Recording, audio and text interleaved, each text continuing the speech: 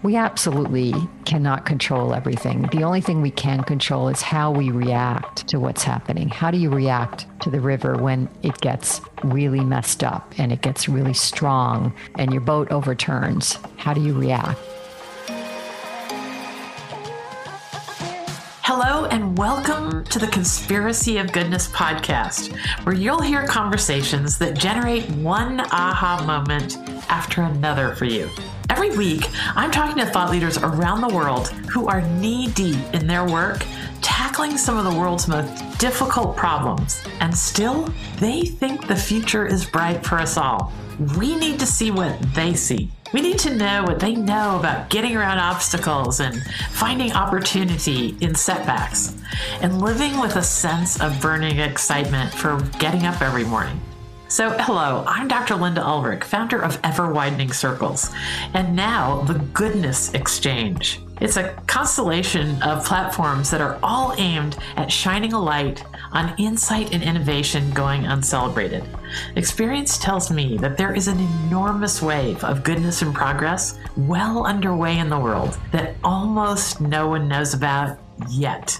But that's changing. And on this podcast, you'll hear from people who can teach us how they have found their purpose and how they maintain a view of possibility that puts a spring in their step every day. So today we're going to meet Debbie Gisonni, an executive, an advisor, an author, public speaker, and a serious thought leader in the world of inspiring people to make simple changes that radically improve what's happening in their world, with as far as well-being and success and their health, business strategies. It's all there in her view of what's possible in how we empower ourselves. We don't wait to be empowered. We are taking it as a challenge for ourselves. So her company, Self-Power Now, is on a mission and a passion to create media that uplifts individuals and organizations and makes the very best of what we each have. This requires a deep love for self and others and life. So welcome, Debbie, and help us appreciate life on this crazy, challenging earth right now. Thank you. Thanks for being here. You know, you're so passionate in your introduction. I feel so good already. I know. We are going to really take people on a little journey they could never go on without our little unique alchemy. And we hope that our discussion here inspires all kinds of other unique alchemies to happen as people talk about what they learned on this interview and how it changed their lives. Right. Like attracts like, right? It is so important, that one, you know? Yeah.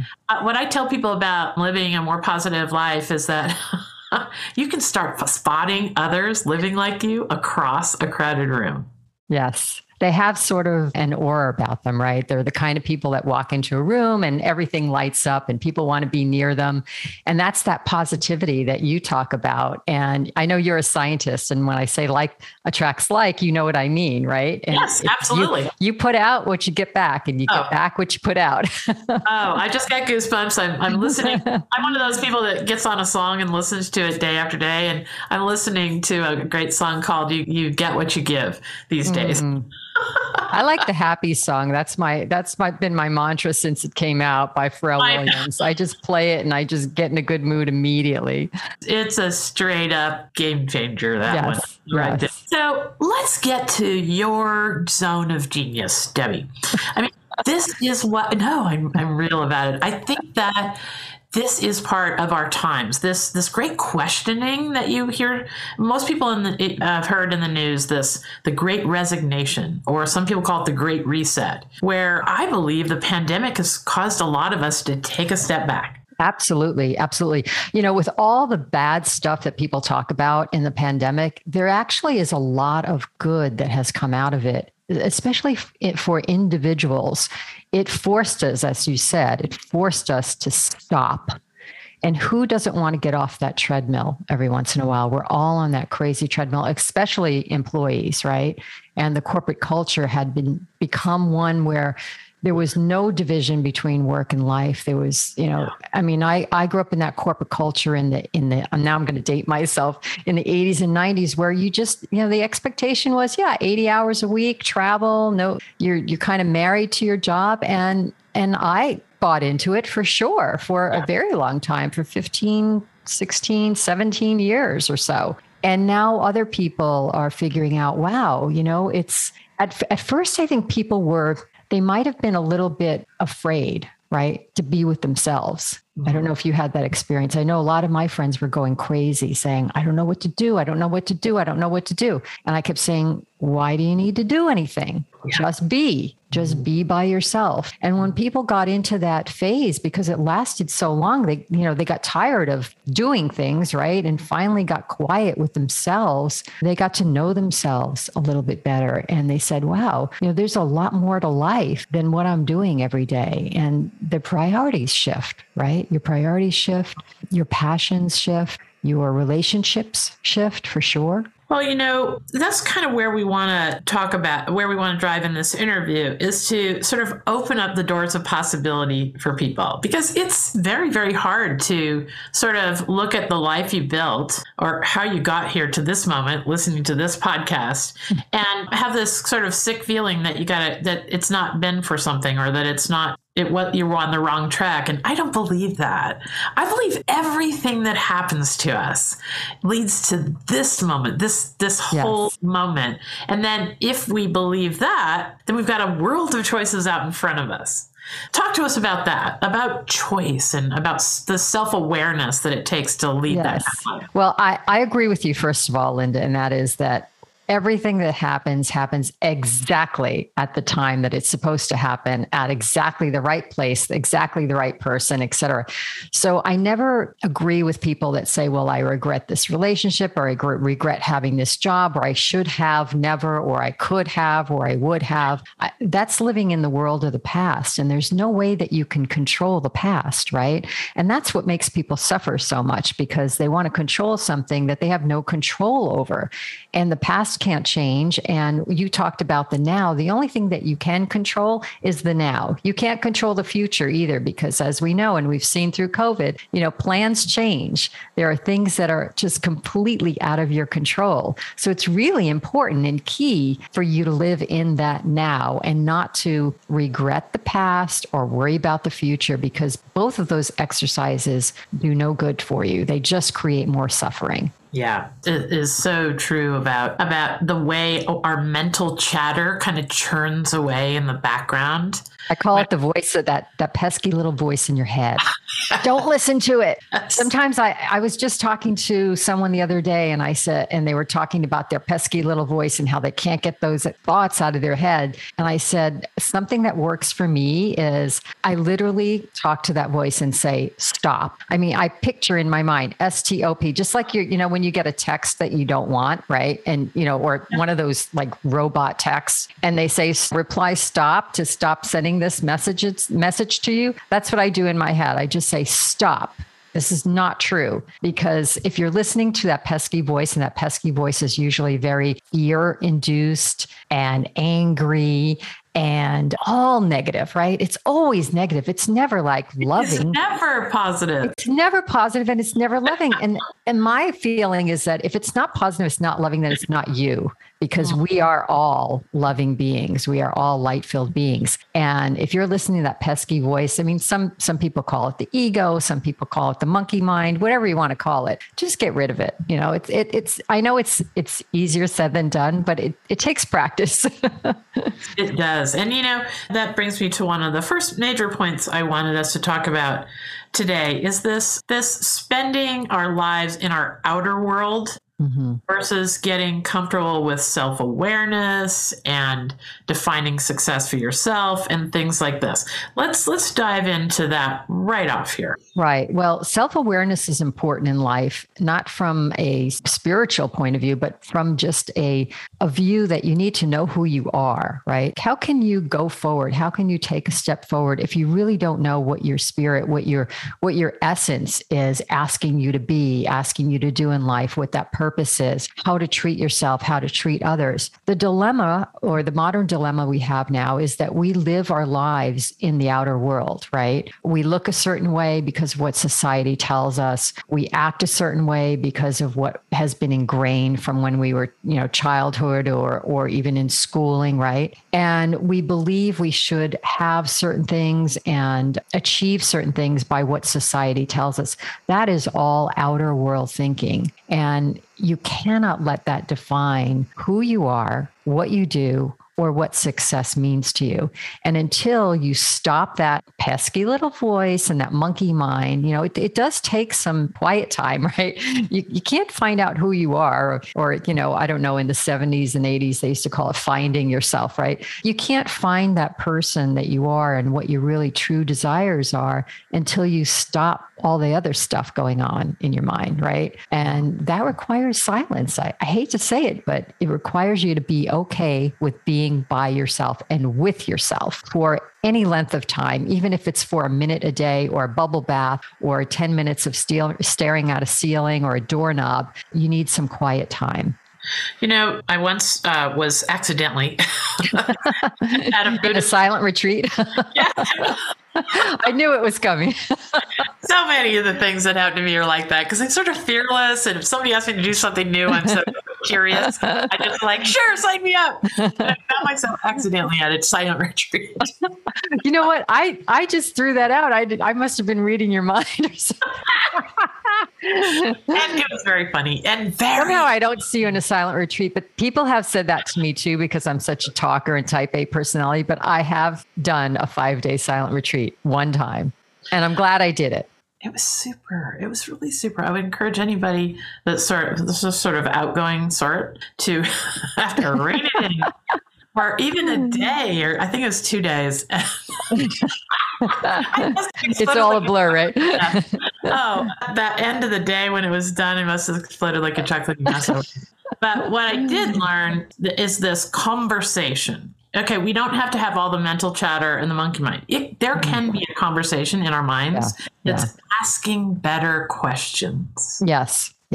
And getting loving answers, right? Mm-hmm. Right. I actually practice that as well. I write it because I'm a writer and I like pen to paper. I don't know if anyone else loves that or if you like, I just like having that paper in front of me. Sorry, trees, but I use a lot of paper and I just write myself. There you go. And I've got a pad here too. I just write myself questions and then just free form. Like, what are the answers? And sometimes I'm really surprised because the answers are so loving. And I think, wow, who's saying that? Who's saying that's such a loving thing to me? It is yourself. I mean, who else could be saying it? It's your own spirit talking back to you. And usually it's not that pesky voice in your head. Yeah. Okay. I love it. Yeah. Because I don't, that's a very important distinction that you've just made right there. Like you see me looking down a lot through this interview because I am taking notes and I'll reflect back on them and I'll think about this moment or that. And what if we had to write down those pesky thoughts? We wouldn't go the trouble. We know they're worthless, but we do feel good about grabbing a pen and paper and writing down some of our best thoughts. Mm-hmm. Maybe that's a little self-discipline that can bring out the best in ourselves. Right. Well, I just think writing is so cathartic either way, right? Because if you do have a lot of stuff mulling around in your head, it's good to get it out, regardless of whether it's positive or negative. And sometimes getting it out actually makes you feel better. I always keep a notepad by my nightstand when I go to bed. And the reason for that is when I was writing my books, I would get all these ideas for the next chapter or a thought or whatnot. And I it would keep going through my head. And when you're asleep, semi-asleep at night, you don't want to get out of bed and you're like, oh, I'll remember it in the morning. And then you never do. So I've always kept a notepad by my bed and, it's good for dreams. You don't have to interpret them. You just say, hey, I was falling from this and I felt this and whatnot. And then the next morning you say, yeah, I think I know why I was feeling that way. It's just such a great cathartic exercise and everybody can write. Everybody can write, or you can, these days you can just dictate right into your phone a voice memo or something like that. It's so easy to do. Well, there's some brain science on that. What goes on in our minds at night is sort of a consolidation. They know that you have to have certain hours of sleep or else you can't consolidate your memories. And then there's a lot of sort of problem solving that goes on in the background. So sometimes I do that. Boy, we're getting off the topic here. I want to get to the 11 points in just a minute, but I want to get to another point of self-awareness, because I know you brought that up, and I talked about, it takes some silence and some inner work to do that. And a lot of people or listeners may say, well, forget it. I can never do that. I can't sit silent. I can't meditate or whatnot. But it doesn't have to be that. First of all, meditation doesn't have to only be sitting in silence. You can actually do a meditative walk in nature, anything that stops the thoughts in your mind. But I want to mention something else that people don't think about in terms of self-awareness, and that's play. Play is extremely important for you to reconnect to your inner spirit and to stop the monkey mind. Think about things, for example, you love to do, whether that's, it's usually something creative or physical, right? For some people, it could be that runner's high. For other people, it could be painting. And when you get into those activities, you do stop the monkey mind, right? All of a sudden, time goes by and you're like, my gosh, 5 hours went by and I'm working on this project. And that really does actually help center you. So I don't want to mean to say that it's only silence. It's anything that just gets you into your true spirit, your true creativity and who you are. And that connects you to who you are. Absolutely. I'm going to make a note of that. What are you going to go do then after this? What are you going to play at? What are you going to play at? I'm going to take a walk out there. Oh, good. Yeah. Nature is the best meditation ever. Yeah. I'm on a family farm in Illinois, and the woods here are still crunchy with the leaves. Yeah. Like in Vermont, they're already wet. Oh, I love that. There's animals running all over the place. And sometimes jump in a pile of leaves. Yeah, all that. Okay, so one of the things that attracted me to your insights was an article that I came across that was 11 positive things to do when your dreams don't come true. Yes. And I could not wait to get to this. So we're going to get to some practical ways of thinking about be resilient and how to think anew about what to do next when your dreams don't come true. Like there's all this never give up and this do what you love and the money will follow. Yeah. All this sort of motivation stuff that I'm not sure it really works out that well. So I'm such a practical, as you mentioned, sort of scientific person. I really was attracted to your message here because you are giving us some day-to-day practical ways of thinking about disappointment. Yes. Because, we all had a dream and then the pandemic came. Like there's not one of us on the planet. Think about that. 7 point whatever billion people. Didn't matter how much money you have or power or prestige.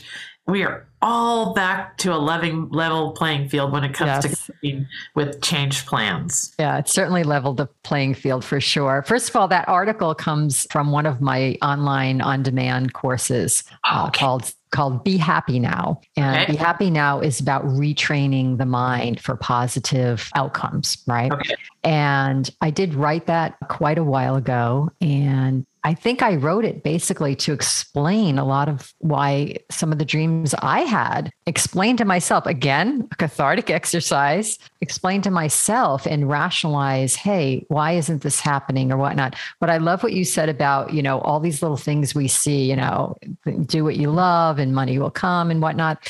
And for me, I always love watching biographies, on TV or reading biographies and of famous people, right? Whether they're in the arts or, usually these are celebrities, right? In some sense or form. And they always say, stick with it. And, I almost gave up and I stuck with it and it all came through and dreams could come true and whatnot. And then I think having known a lot of people in the arts who are very, very talented and very tenacious and determined and believe in their dreams, who never got that same kind of success. And I think for every one of those people that say, oh, all you have to do is this, there are thousands of others that never got there. And in the creative field, it's much more difficult. If you were training to be a dentist, it might be a little bit different because you have to have a certain skill set and you have college and whatnot. But then there are more successful dentists and less successful dentists as well. So you wonder where, and some that are doing podcasts, so you just never know. You don't know what you don't know. Well, and that I would say that there are very few career choices that aren't fraught with twists of fate that are unfortunate. Yes. Or, how you even got there. If I had a quarter for all the people I know who started out as pre-med majors just because their family wanted them to be a doctor. Yes. Well, it might not be at all in your nature, all that demands and so forth. So what I loved was just the reshaping of the conversation you're having with yourself around your dreams when they don't come true. So let's just take it from the top. I loved your concept about, celebrate every moment. Talk to us about that. Well, I come from a business background, and in the corporate market, I was very successful. I had a set formula, which you can have in corporate. It's, I knew A plus B is going to equal C. And I was very successful at that formula. And then I left the corporate market to write books that empower people. And my first book was a book about overcoming death and dying in your family and illness. And that was called Vita's Will. And I had experienced, while I was in the corporate market, 4 deaths in 4 years. My mother, my father, my younger sister to suicide, and a very close aunt that I lived with. And I wrote a book about this experience to help other people that were going through drastic challenges in their life, to show that, there is light at the end of the tunnel. So it was a memoir, but it was more of a self-development book, self-empowerment book. And at the time, I don't know if you remember the book Tuesdays with Morrie. Oh, it's one of my favorites. It was like, number 1 on the New York Times bestseller list. And in my kind of business mode, what I did is, this is a new market for me, this whole book publishing market, but I'm a marketeer, I'm a salesperson, I'm a business person. I know how to have success. I should have complete success in this market. And I remember going to the library at that time and researching all the bestsellers on the New York Times bestseller list for like 20 years to see, okay, what were the trends? What were they doing? Oh, here's where diet books became really popular. Here's where, I had this whole graph and all this research, and I put together my, just like I would do in corporate when I was launching. I was in the magazine publishing business for high tech, right? Just as, if we were going to launch a new magazine, this is what we would do, right? We would do all the research, find out all the competitors, put our marketing strategy together, get the right name, get the right logo, get the right, I did all the right things. I got the trademark, blah, blah, blah, wrote the book, started, letting friends read the book. They're like, oh, this is fantastic. This is great. This is, even better than Tuesdays with Morrie, blah, blah, blah. And I'm like, yeah, this is my plan. I'm going to write this book and it'll be a New York Times bestseller. And then I'll write another one and another one. And then I'm going to launch this career and I'm going to get on Oprah, because at that time, Oprah, if you were an author, yes, that was like the quintessential thing. You had to get on Oprah to launch your whole big career. And guess what?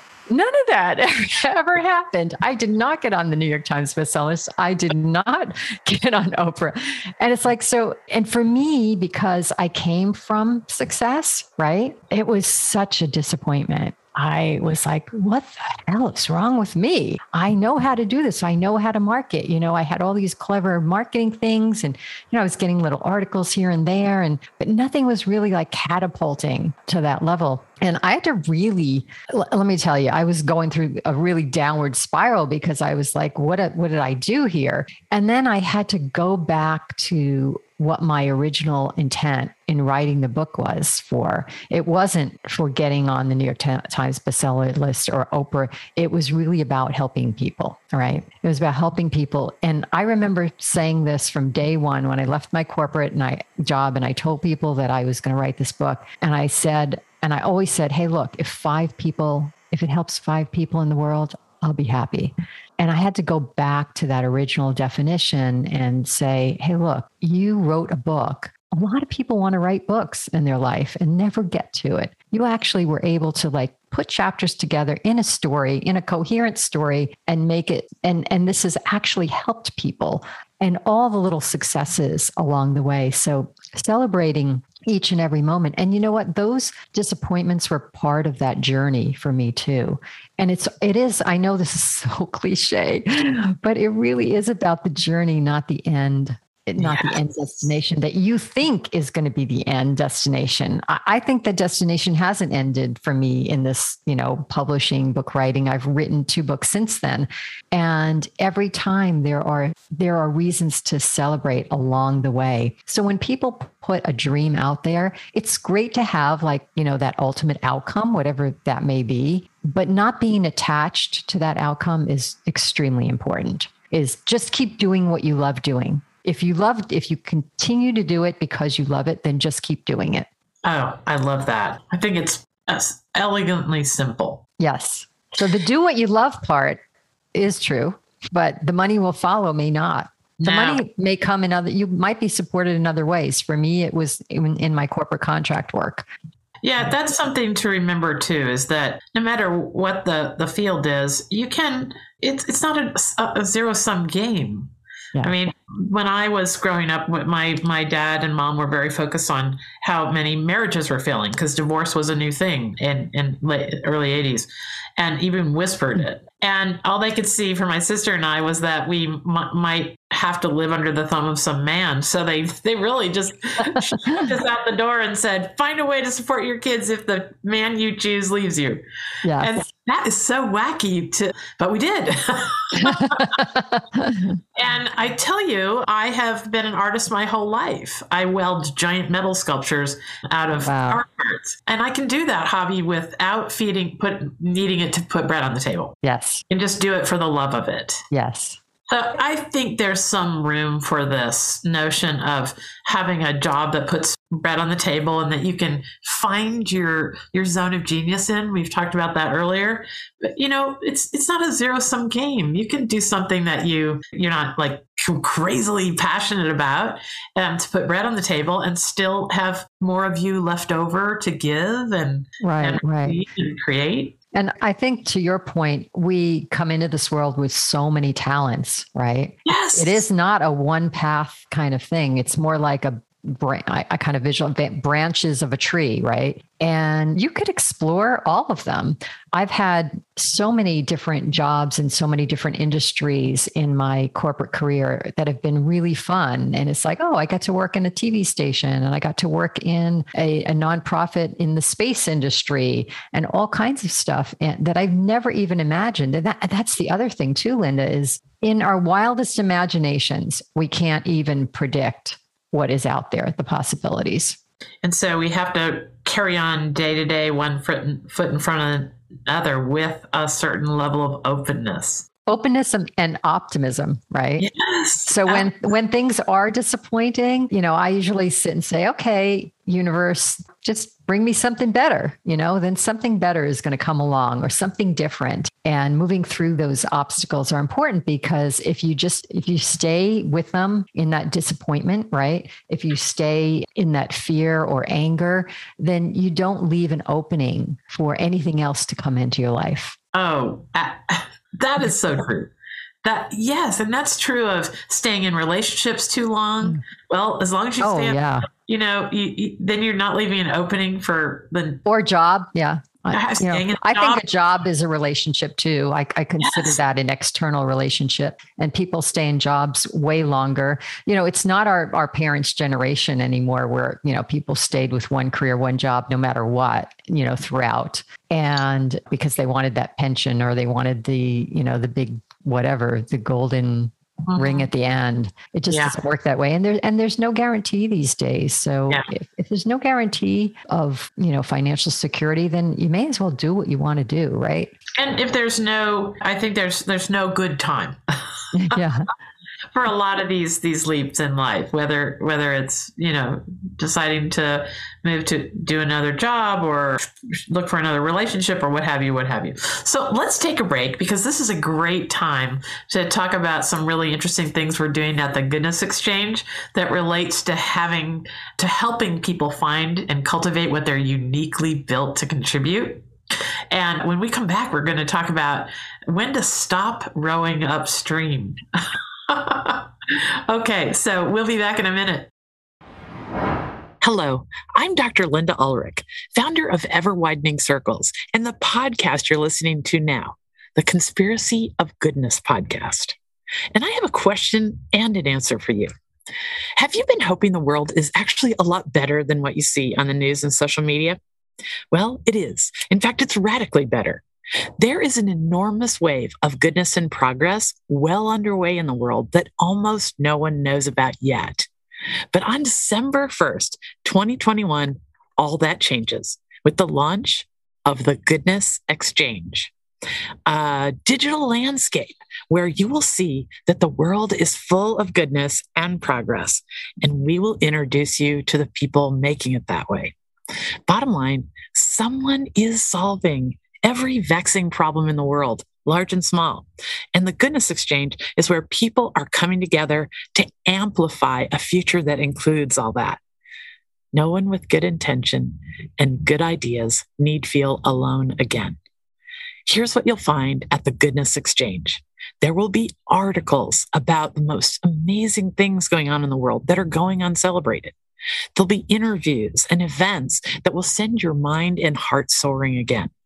And a social media platform dedicated to a culture of kindness, insight, and celebration, a way of amplifying a brighter future for us all. And that social media platform is a place where organizations doing good in the world will not have to hold their nose anymore. It can be a trustworthy, respectful place for organizations to host their groups and gatherings and connect with each other. A network of positive networks, if you will. The Goodness Exchange will be a place to find mini courses and master classes for personal and professional development.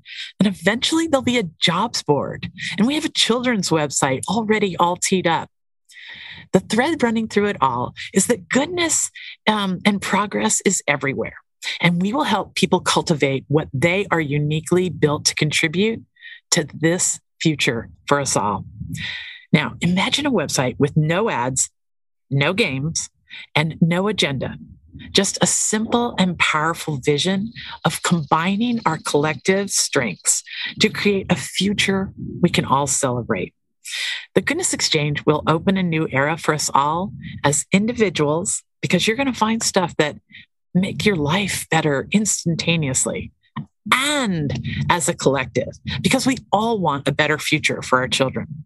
Who knows what's possible if there was a place on the internet that brought out our best impulses and our collective genius.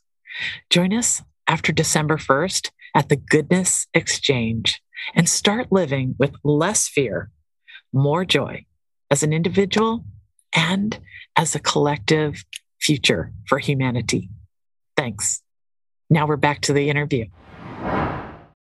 Okay, we're back. So when we left off our conversation with Debbie Gisonni, we were talking about this wonderful article that I came across that comes from a course that she has a number of online courses that I would encourage you to check out. This particular course we're talking about today is called The 11 Positive Things to Do When Your Dreams Don't Come True. Well, that's the name of the article. The course is Be Happy Now. Okay, so be happy now. And this is a fundamental thing that we're talking about, is that we have a choice in this moment to be glum, knuckles dragging, or find things to be grateful for and all those things.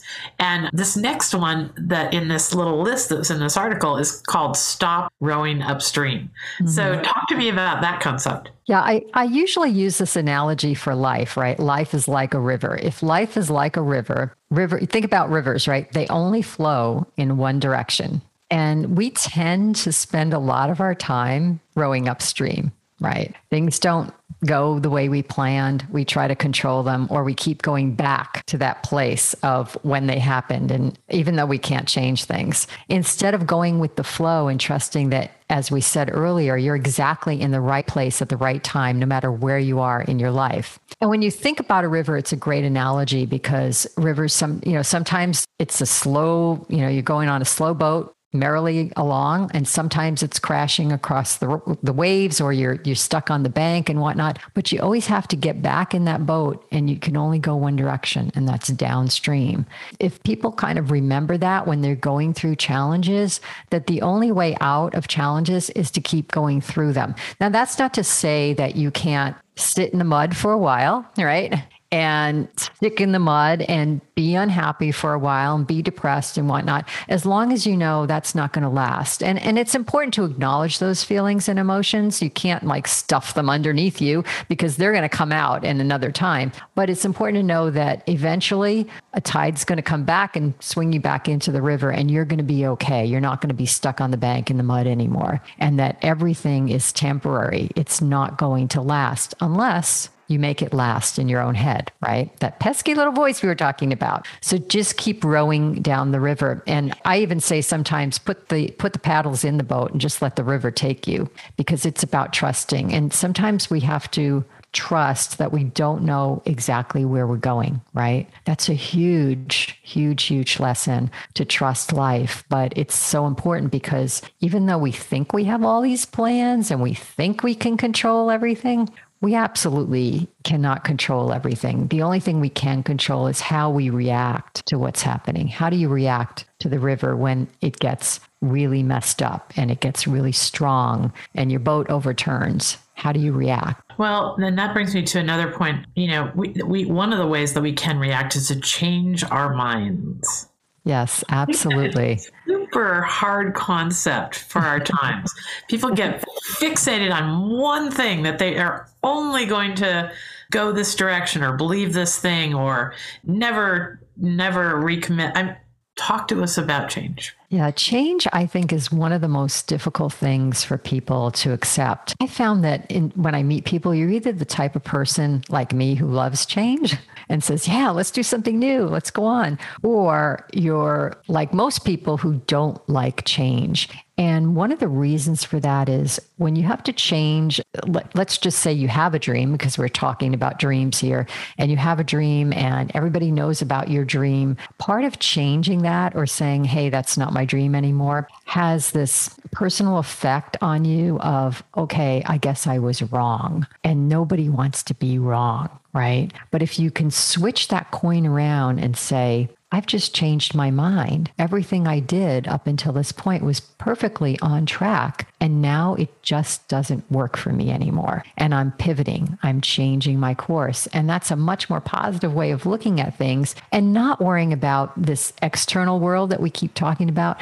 not worrying about what other people might think. Because I think that's one of the big things about change that people fear. Oh my gosh, what are people going to think of me when I've been saying this all this time? I've been going after this dream. What am I going to look like? Am I going to look like a failure? Wow. And that comes down to your own personal ego, your own personal pride. Throw that in the garbage, because none of that matters. Because if you keep going down a road you feel like you don't want to go down, you're going to really suffer. I can give you a great example. I know someone who said to me, I knew at the second I was, and she was about to get married, she said, I knew at the second I was at the altar that I shouldn't have been there, but I didn't want to disappoint everyone. And I couldn't change my mind. It was too late. And I say, honey, it was not too late, because she suffered through 5 years of a pretty bad marriage before she gave that up. And maybe that was an experience she was meant to have. And I think every relationship provides lessons for us, right? But that's a clear example of, no, I can't change. I can't change now. Yeah, it's that constant struggle between what will the repercussions be right in this minute, and that we can kind of imagine in our minds. You know, turning around to the congregation and saying, "Oh, I'm so sorry, I made a mistake." And your family and friends, your family, all the people, or it's the future you can't imagine. Those 4 years she couldn't imagine. So probably she did take what looked to be the easiest way out, because she could see herself turning around to this whole group of people and saying, "Sorry, I made a mistake." But she couldn't see the next 5 years. Yes, exactly. This is the problem. We really do want to, for a lot of times the right reasons, take the path of least resistance. Mm-hmm. Yeah, it's easy, but we suffer. It's easy in that it's less resisting, less change, but we suffer a lot longer. I know. I've gotten it as I've gotten older. If I see a frictional situation coming and I just know I'm going to have to deal with it, I just know it. I now totally just hold my nose, and that old Ryan Holiday book, The Obstacle is the Way. I just go straight at it as soon as I recognize I'm going to be forced to someday, because I figure someday it'll just be so much weirder. Yes, exactly. Just move through it. And again, that's the river analogy, right? So you come up against a rock, right? And you gotta get over it. You gotta get over it or around it, but you've got to get beyond it one way or another. Yeah. Right. Otherwise it'll come up again. Yeah. And that is it. So many things in life we're doomed to sort of keep wrestling with it until we get some skills about getting around or over them. Yes. Yes, right. Absolutely. So that brings me to something that is a great tool to getting over, around, through tough times, is gratitude. So talk to me about your feelings about gratitude. Yeah, I talk a lot about gratitude. I have these 4 online courses. One's Be Happy Now, one's Be Healthy Now, one is Be Zen Now, and one is Be Loved Now. And in every one of those cases, gratitude comes in. And I think gratitude is like the linchpin, right? It's the linchpin to happiness, no matter what you're doing.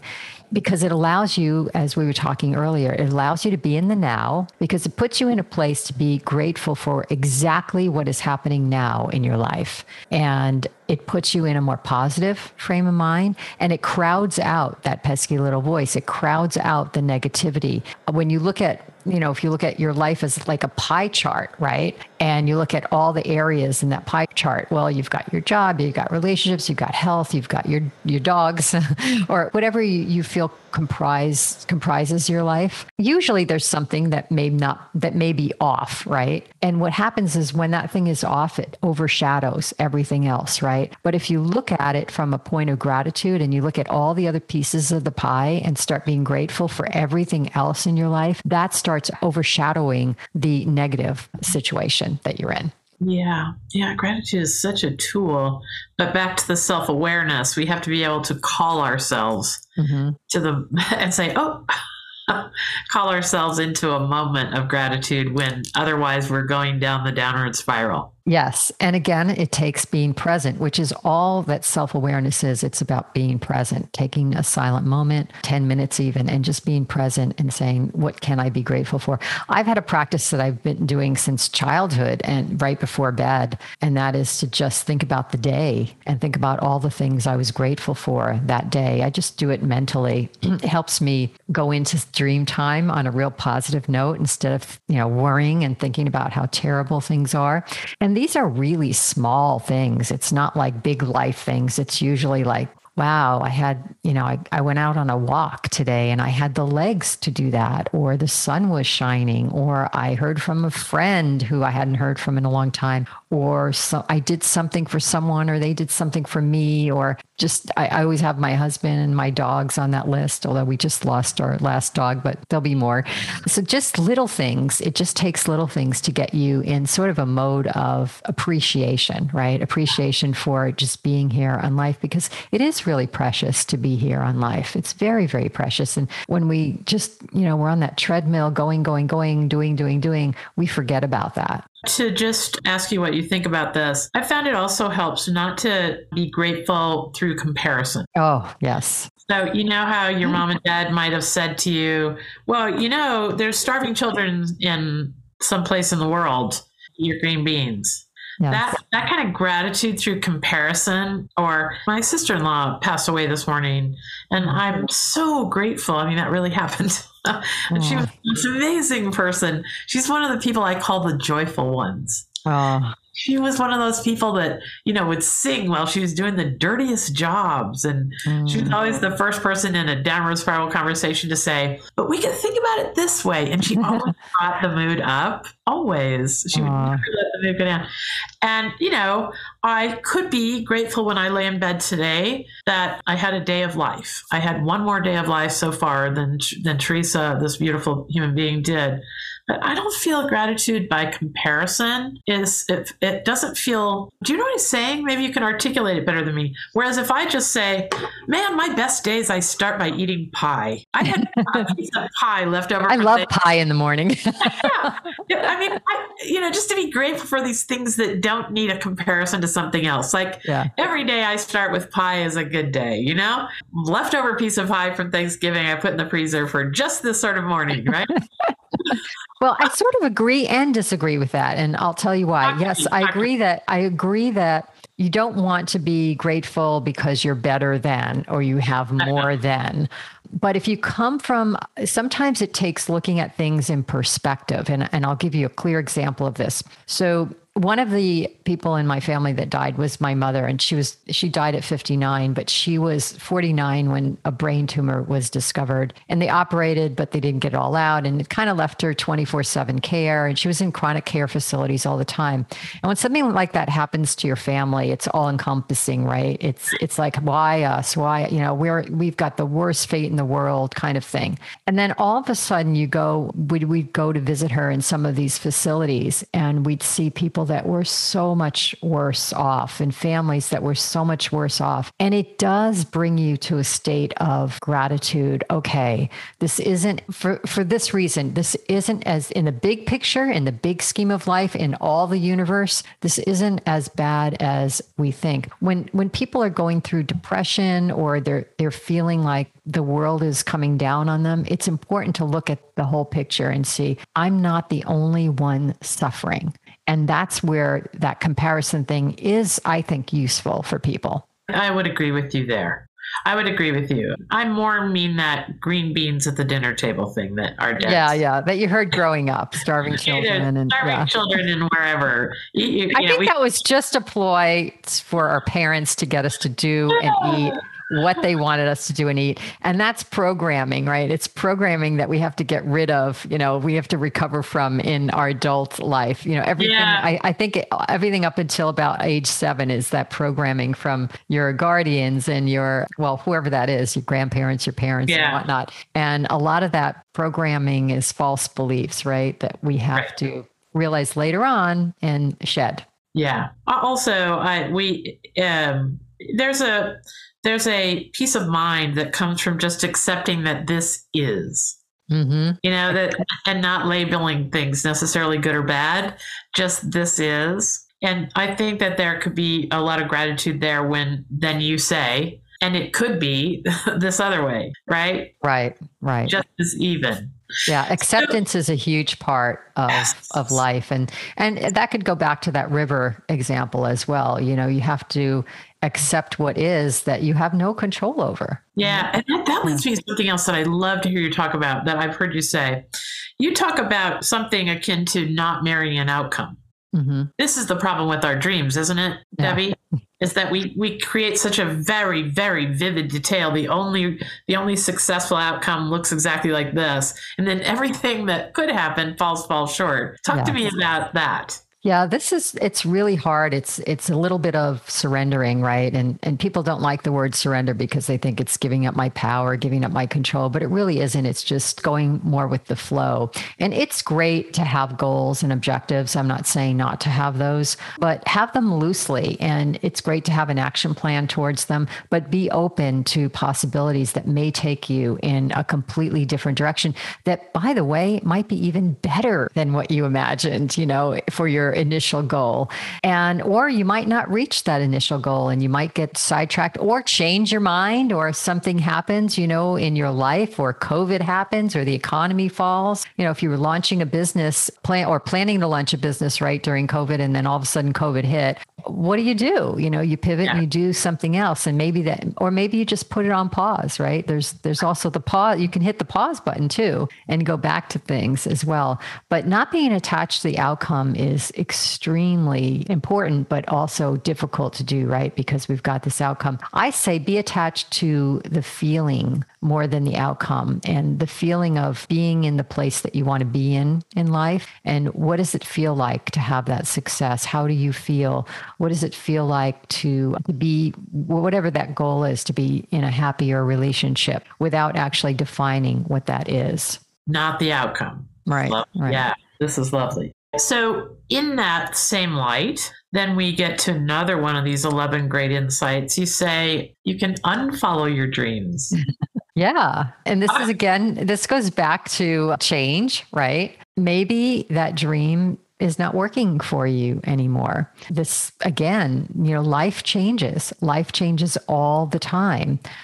You might have had, like in my case, I think very early on in my life, I might have thought just, based on society, oh, I'm going to, get married and have children, like most people think that, right? And then I got into the situation where I was a caregiver for my family that was going through all these terrible deaths and illnesses and whatnot. And that was in my early 20s, believe it or not, 20s to like early 30s. And by that time I said, oh gosh, there is like no way I want children. I just, want my career, my husband, my dogs, my 4-legged children. And I'm good. I've done all my nurturing that I need to do. I'm done with it. So in that case, maybe I would say, oh, that's an unfollow, right? I don't think it was ever like a big dream of mine, but it was like almost like an expectation, right? Like most people just expect they're going to have children, but you can unfollow any dream and it's okay. It's okay. Just check the box and move on, I think it does come down to this, our constant worry about what other people think. And almost every bit of this conversation,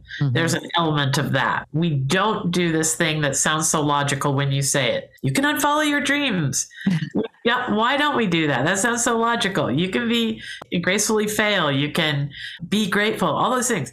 And a lot of these things we don't do because we are thinking too hard about what other people are thinking. What other people are thinking and what is the expected norm, the societal expected norm, and you don't want to go against the grain. I really admire people that just kind of, march to the beat of their own drum. I don't think I'm always like that. I've done a lot of different things, leaving my successful career without knowing what I was going to do and whatnot. And I've done a lot of bold things, but some people are even bolder. And it's because they don't really prescribe to what other people think about them. And I don't know where this quote comes from. What other people think of you is none of their business, or something to that effect. And it's true. And you know what? Most people are thinking about their own stuff. Okay. They're really not thinking about yours. They're thinking about their own. They're worried about what people are thinking about them. more than it's sort of like, when you clean your house because people are coming over, they don't see anything. They don't see the dirt that you cleaned off. They have no idea. They're worried about what they're wearing or, how they come across. We're all so worried about that outer world and, how it affects us. And it's the inner world that's more important, our own inner world. Well, I'll tell you, we all can look at the last going on 2 years, could be longer, depending on when someone finds this podcast, as it's our choice. It's a gift in some way. It's tragic in so many ways. Yes. But there are gifts hidden in the tragedy, as there always is in life. And we get to choose. Yes. That's the part that I really like to emphasize on this podcast, is that the reason why you keep putting one foot in front of the other through hard times, Debbie, is because you're consciously choosing. You're not on autopilot. Am I right about that? Absolutely. And actually, it's not even autopilot. It's choosing to go down a downward spiral of self-pity and why me, or choosing the high road, right? And saying, you know what, I could learn from this. What can I do that's positive? After those 4 family deaths, I chose to make something positive about them and it changed my career trajectory forever. I became a writer and a speaker and self-empowerment. I got my certification in hypnotherapy and started doing meditations for people. So everything changed based on these horrific events that happened in my life. And so I have to be grateful for that, right? Right. This is what these times call us to do, is ask better questions, come up with better answers to this this constant chatter that we have in our minds. Well, I want you to share with us, because I'm sure people will want more insight, more down all these paths we opened up today. Tell us where people can connect with all your work. Just please make sure you're thorough about it. We're going to put everything Debbie talks about in the show notes, so you don't have to grab a pen. Right. So Self Power Now is the website. That would be the first step. If you go on there, there's a couple of free gifts for you. I have what I call a happiness bundle, which is a few chapters from one of my happiness books, an article, and a download of a meditation, a 10-minute meditation, a guided meditation that you can use. And we were talking about nature. It's actually a journey through nature. So hopefully that'll help calm people, get them a little less stressed and whatnot. So that's on the site. As well on the site are links to the 3 books I was talking about. And one is on overcoming challenges, one is on happiness, and one is on self-love, which I think is one of the most important lessons we're here to learn in our lifetimes. And then also you'll see links and information to the online, digital, on-demand courses. Any of them can be purchased. They're self-paced, so you can do them on your own time. And there are 4 of those, one on happiness, one on health. And when I say health, it's all your external circumstances, not just your physical body, but also your success and your career and your finances and whatnot. One is on being what I call Zen, and that's about decreasing your stress and finding that inner power to overcome challenges and being peaceful about it. And the last one is about being loved, because don't we all want to be loved in life? But we know that comes first from the self-awareness and self-love. Yeah, you and I started out this conversation before we started recording talking about how we can spot positive people across a room and how attractive it is. And I mean attractive, like magnets attract, not like physical beauty, but attractive people can be. And I think that's the way we're going to get out of this negative dialogue we're in. If more people like you and I, and more people like my team, and more people like the people that you maintain in your orbits, find each other, come together, start being a force for goodness and progress in the world, be the shoulder, be the ear for each other, and improve, and, be open to having your opinions improved. Yes. That's going to make a better world. And you have surely improved ours today. Oh, thank you so much. Thank you. So today, for any more information about Debbie's work or subjects, anything we mentioned a few great books. Tuesdays with Morrie is a lovely one. And I want you to go get, what was the name of your book related to Tuesdays with Morrie? Vita's Will. Vita is the name of my mother. And the subtitle is Real Life Lessons About Life, Death, and Moving On. Everything we're talking about. We all need this now. I have had 3 deaths in the last 7 weeks in my family. This is a time to think about how we are in the world, good and bad, coming our way constantly. Mm-hmm. So thank you, Debbie, for sharing all this with me. Remember to check out the Goodness Exchange. It is the home for goodness now on the internet, and we are bringing people together around great thought leaders, great ideas. Anyone. There are so many people who care about this world. We're just not finding each other, but we're going to come together. And I appreciate you getting the ball rolling on many topics today for us. Now, always dive into the articles there and the other speakers we've had on the podcast, and they will carry you through what might be the next challenging week you have, or make even more of a remarkably positive week you have. Thank you, and keep finding the joy and wonder that Debbie and I started talking about today. Have a great one.